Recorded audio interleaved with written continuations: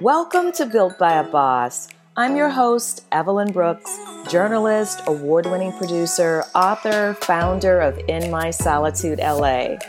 On this podcast, you'll hear unique origin stories, growth strategies, and meaningful insights from successful female founders and entrepreneurs who are creating groundbreaking businesses and careers with intention. It's season 2 of Built by a Boss, and I'm so glad you're here for the journey because we all need each other right now. Based on the conversations I've had with many of you, staying motivated is a big issue, especially if you're managing a business, working from home, and helping the kids with their schoolwork. If you're like me, you're doing everything possible to push through as if there is some invisible finish line to cross and everything will return to normal. Meanwhile, we're dealing with negative thoughts, anxiety and fear, and a relentless desire to know and control the future. The thing is, returning to normal is no longer good enough, and the finish line keeps moving anyway. So maybe this moment in time is not about wishing everything would go back to the way it was, but more about being emotionally resilient and embracing the opportunity to be more present to what is and create change from there. Here's what I've discovered. It's okay to give yourself time to breathe and stare out the window at the squirrels and birds. I've had plenty of those moments, and they have taught me a lot. Primarily, that life goes on and the sun continues to rise and set, regardless of our current circumstances. If we take our cue from nature, we all have the seeds we need to grow something new. We just have to plant them and then use all of the tools we possess to nurture and protect what comes up. But sometimes that's easier said than done when we're forced to start over, lost a business, a home, a family member, in the midst of a pandemic and cultural upheaval. I love what my guest, author and actress Tina Lifford from episode 15 says about how to maintain your center in the midst of chaos through a process she calls CREW. What principle can we gather unto ourselves right now as a guiding force through these type of days we're in? I always recommend that we begin with a higher truth about who we are, right?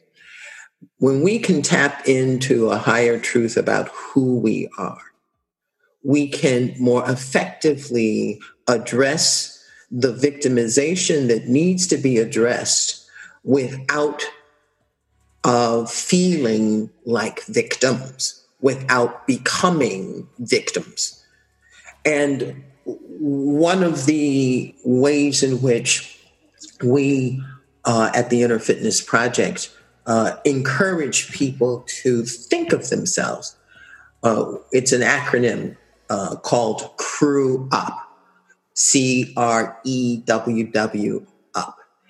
And that stands for recognizing that you are innately, that means God, made you innately creative, innately resilient, innately empowered to choose and re-choose how you think and respond, innately whole, innately worthy.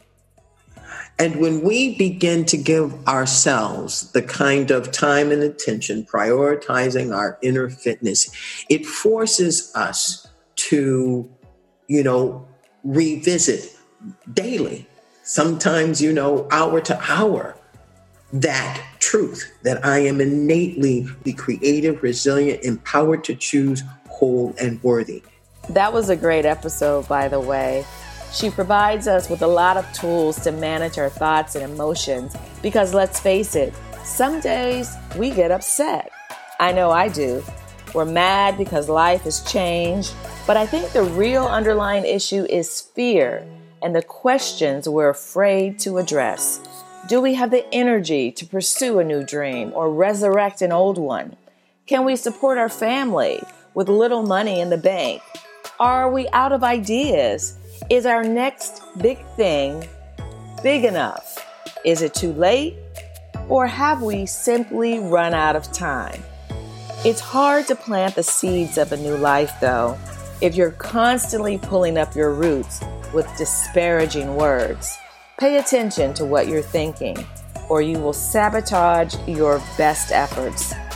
What we choose to think and say to ourselves is an indication of what we value and where we are stuck. As soon as we accept that life is different, opportunities that are meant for us will become visible. When our mind is clear, we can see the openings better and also our blind spots. The world needs new solutions right now. So how can we use our gifts to help and be of service through our life, work, and business? Here's the thing. In order to succeed at a goal, it's important to earn your own trust. Sometimes we don't start things because we know we won't finish or we don't know how we'll finish. But none of that really matters because the future has always been uncertain. We just have more clear obstacles now. So trust the process of life, even if you're feeling abandoned or left behind. Surrender your worries to the universe and believe in your abilities. Eventually, you will create a powerful result that will be based on perseverance, faith, and betting on yourself. Thank you so much for listening to this episode of Built by a Boss. If you're new to the show, liked the episode, and found it valuable, please consider leaving a 5-star review and a comment. It really helps other listeners find us who might like the podcast. You can also join our Built by a Boss Patreon community for as low as $1 a month, join our private Facebook group, receive some awesome gifts, and help us create more content like the Increase Your Side Income ebook and course on Teachable that's designed to help beginning entrepreneurs on their journey. Follow us at Built by a Boss on Instagram.